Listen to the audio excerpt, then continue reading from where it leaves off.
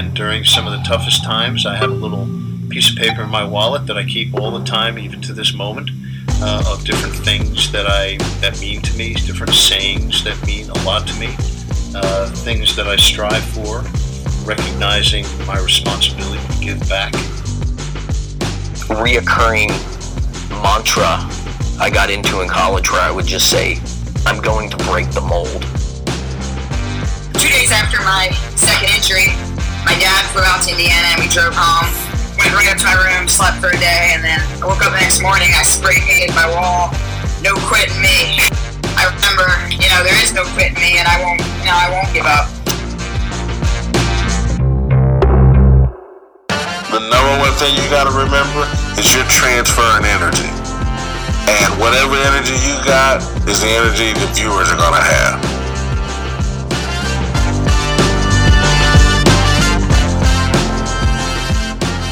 You are listening to Intentional Performers with Brian Levinson, where we talk with experts of craft about their journey and what they have intentionally done to be their best self.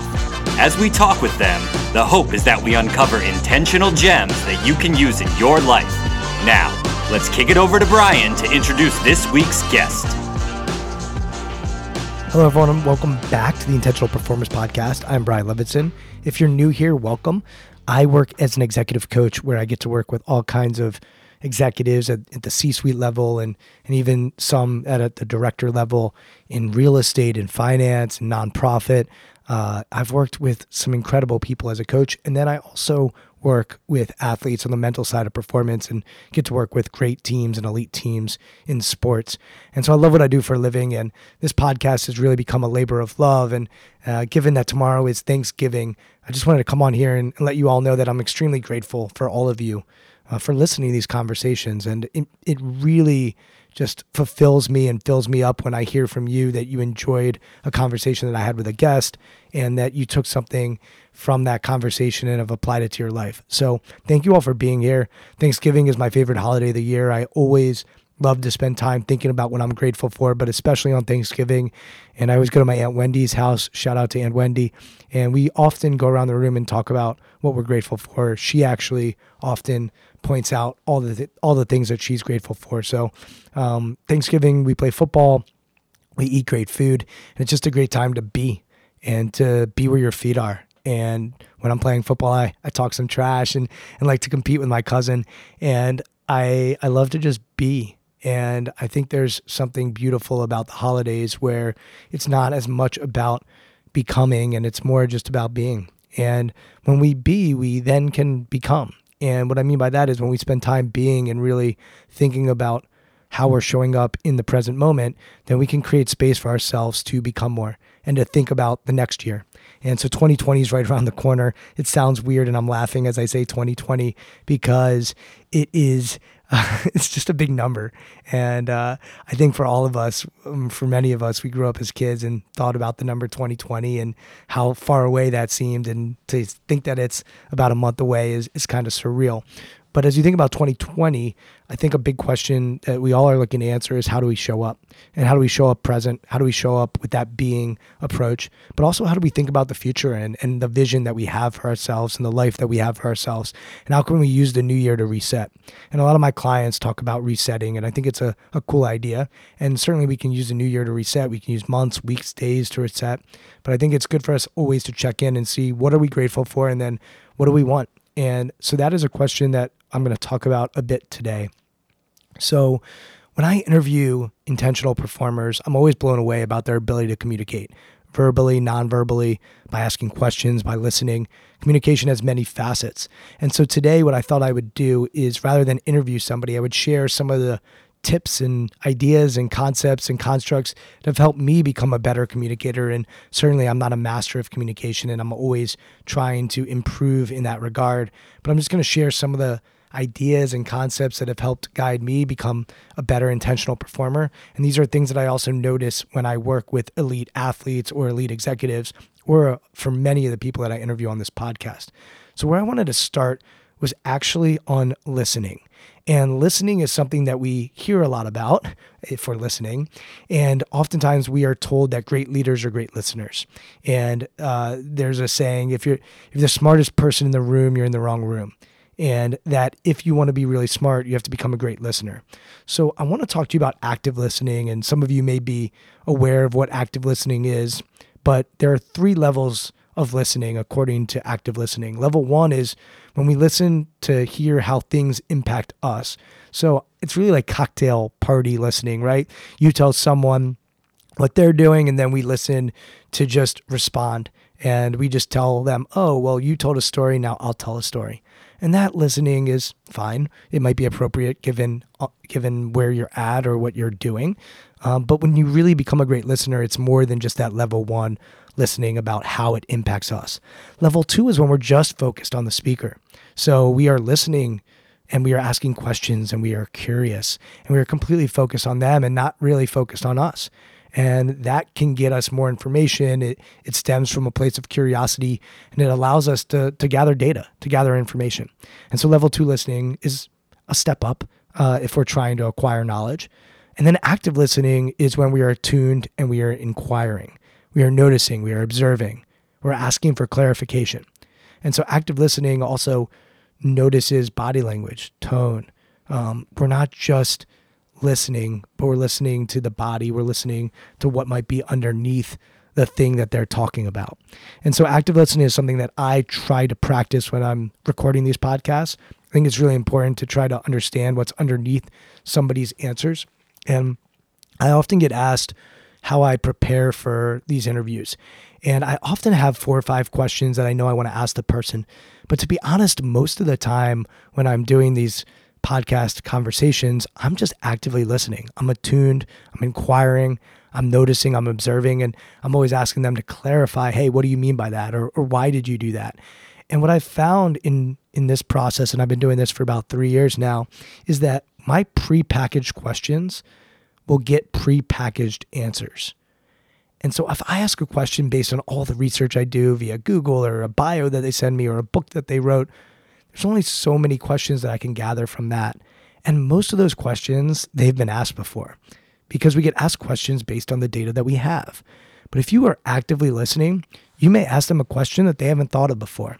And those are my favorite questions because those are the questions that will help us discover something new about that person and hopefully help them understand something new about themselves. So a lot of my favorite interviews have been when people stop talking and we stop recording and then they say, gosh, I'd never been asked some of those questions before. And for me, that's the whole idea of the podcast, is to try to get to a place where somebody is explaining information that perhaps is new to them right then and there. And of course, we want to know their journey and their expertise. But for me, what I'm most interested in is when they start thinking while we're recording and their genius is spilling out of them. And we all have this inner genius, and sometimes we don't spill it out. We keep it in.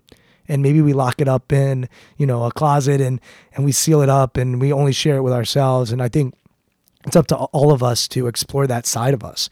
And so hopefully the Intentional Performers Podcast is doing that for you. So active listening is something that I love to think about and I am intentional about as I take on these podcasts. The other thing that I love within communication is something called the 3 A's. So the 3 A's are assumptions, assessments, and assertions. So assumptions are simply a thing that is accepted as true or as certain to happen without any proof. We all make them. Perhaps you heard of the old saying, ass out of you and me, assume ass you me. Quick little joke for you. And it really is true that a lot of times when we assume, we think that something is true, but it doesn't really have any data to support that and there's no proof. And so as a coach, I'm often trying to get people away from assumptions because we all carry assumptions. And when we have assumptions, we just don't have any data to back that up to be true. It might be something that we think, but it isn't necessarily based on truth. So assumptions are something also in the podcast that I try to get people away from so that they can really give me the truth. A step up from assumptions are assessments. So assessments convey feelings, judgments. They may be grounded or ungrounded, but it's usually what we believe. It's what we think or what we believe to be true. But it's not necessarily grounded or it's not necessarily ungrounded. We're simply assessing someone. So a lot of the questions that I'll ask are me assessing and me thinking, oh, well, it sounds like this or it sounds like that. But then I'm asking them for clarification. And that's part of the active listening process that I mentioned earlier. So assessments are just a great way to try to convey feelings, but it's also judging and it's judgmental. And so when you take on a judgment, there are consequences that come with that. And if you are judging somebody and assessing them, you better have a relationship with them to be open and honest and explore that judgment. And there's nothing wrong. We all have judgments. We all assess people. We assess things on a daily, moment-to-moment basis all the time. But the ability to clarify those assessments is really key. And that clarification is what leads to assertions. And assertions are empirically verified to be true or false. These are truths. And I think if I could identify what I'm most passionate about, it's trying to find truths, people's truths, research. I love looking at research to try to uncover and discover truths. I think we all hold truths inside of us. And for me, when I am going through this exploration and interviewing people, I'm seeking their truth and I'm trying to find out what is true to them or what they've seen to become true. So I love this idea of searching for assertions and noticing when we are in the assumption place. And perhaps when we feel like we are being in that assumption stage, we take a step to assess. And then from an assessment, we can get to an assertion. So I love the 3 A's. I love that idea of just exploring for assertions. And I think it's something that we all often make a mistake and forget to move toward assertions and away from assessments. Lastly, what I want to sort of share with you is around questions. And I think questions, man, as I get older and older, I value great questions more and more. And I think I know it's my truth. I would assert it to be true that I grew up thinking that I knew everything and still probably have a lot of that inside of me. And what I'm trying to shift currently is this idea of sort of being a know-it-all and shifting from a know-it-all to a learn-it-all. And can I constantly hold back my desire to prove that I know something? And, you know, I grew up in a competitive house. I've got 2 brothers. They're great. I've got a dad. We used to play 2-on-2 soccer all the time, basketball, football, you name it. My mom is a strong, independent woman. I grew up in a house where people knew things. And if you knew something, you should speak up and speak your mind. And so that was how I was raised. And I think that's beautiful and really helpful and something that has helped me in my career. But there's always risks that come with that. And so if you get my brothers in a room, the arguments are pretty often a part of the conversation, and bickering and going back and forth and sort of proving yourself to be right are really a piece to our puzzle. And I think all of us don't really lack for confidence too often. And part of my ability to do this podcast stems from that. And as I continue to get older, I have just found tremendous value in asking great questions. And the idea that maybe I don't need to know it, and that's okay. And that's actually how I'll grow and I'll learn. And so I've tried to shift, and I'm sure my friends and family will call me on this as they listen to this podcast, but I've tried to shift away from knowing it all to learning it all and approaching people and things with that active listening approach to notice, to observe, and to inquire. And when I do that, I gain more information, I gain more knowledge, and I become stronger and I become more confident. And so for me, it's a massive shift that I'm making, and I hope to continue to make as I think about 2020, which is when I'm in conversation with people, really mine for data, for information, for gold. And we all have gems that we can share. And if I've learned nothing from this podcast, it is, man, those gems come from all kinds of different people that are doing all kinds of different things in this world. That's why I like interviewing diverse people. And so how can I ask the great questions to try to get the great information? So I'm going to share some of my favorite questions. And I've been hired before by professional sports teams to interview players for the draft.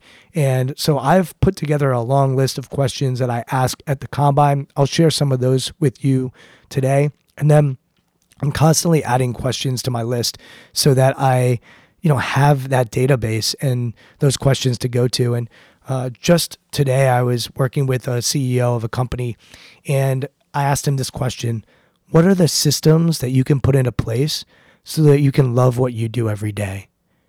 And when I asked him that question, he sort of paused and said, "Can you say that again?" And then he wrote it down. And then he said, "Hey, can you email that to me so I've got it at the top of my email inbox?" And so I did that.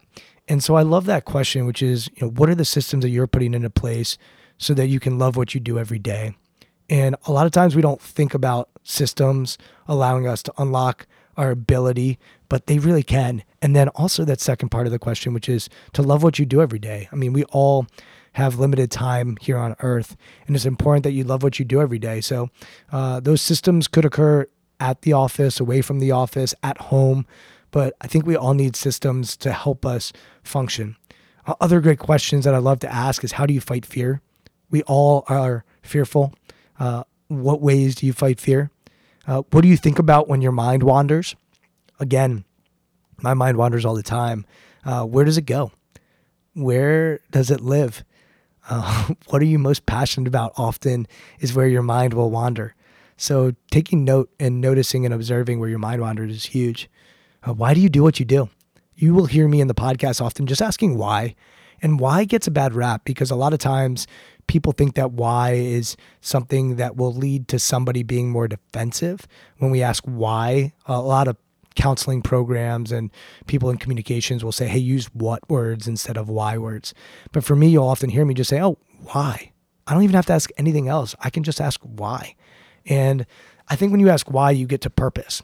You get to understand the motivation or purpose behind why someone does what they do. And a lot of times we're afraid to ask those questions. So why questions for me are essential. And I understand that a what question can be softer, but for me, the why questions are often, they get right to the point and I can literally just ask why, and it's efficient. So I love just asking why.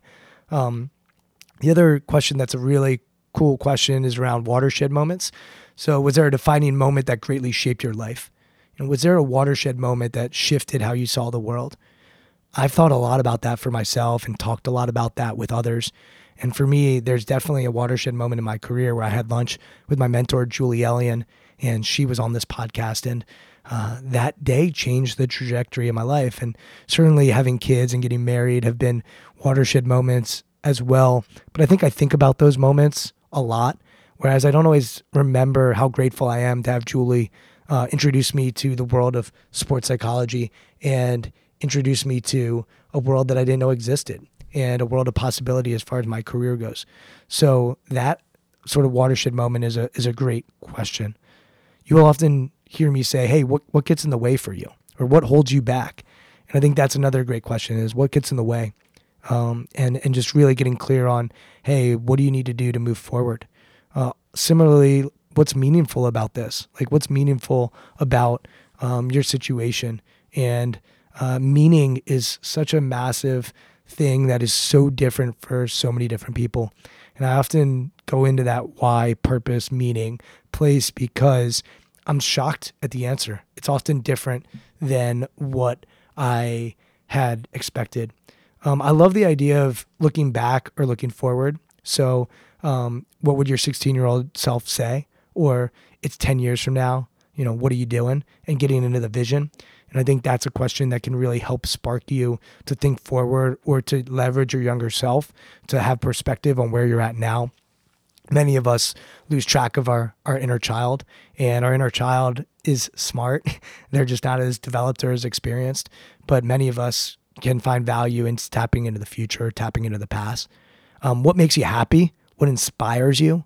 What are you desperate for? These are questions that just get to the heart of, how you want to show up and what matters to you. And so I love those questions. Who do you serve, or who are you in service to? I think we're all here on this planet to be in service to something. And it's important to notice who we are in service to. What did you learn in your last year? This is a great time of year to ask yourself, what did you learn in the last year, and take note and to reflect on it. What'd you learn about yourself? What'd you learn about your situation or your profession or whatever it is you're up to? What is your role?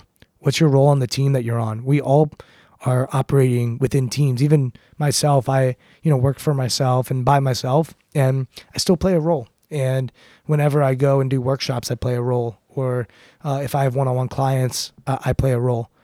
So I think that's a big thing to think about. And then two last questions that I'll leave you with, which is, what do you look like when you're at your best? And what do you look like when you're at your worst? And I think it's up to all of us to connect with our bright side and what we look like when we're at our best, and our dark side and what we look like when we're at our worst. And when we get clear on those, it really can help us figure ourselves out better so that we can be more consistent and show up as our best more often and manage ourselves when we are at our worst. And certainly I'm somebody who I have emotion and at times can be emotional. And so as I think about 2020, that's another thing I'm working on is, as I said earlier, not being a know-it-all, but being a learn-it-all. And then also really getting clear on managing my dark side and knowing that when I'm hungry or when I'm tired or I'm stressed or I'm complacent or I'm bored, how do I manage the things that tend to pop up and tend to show up and tend to get in the way of me getting to where I want to go? And so for me, I remember my brothers saying to me when I was little, hey, you're so sensitive. And I think I've always been sensitive.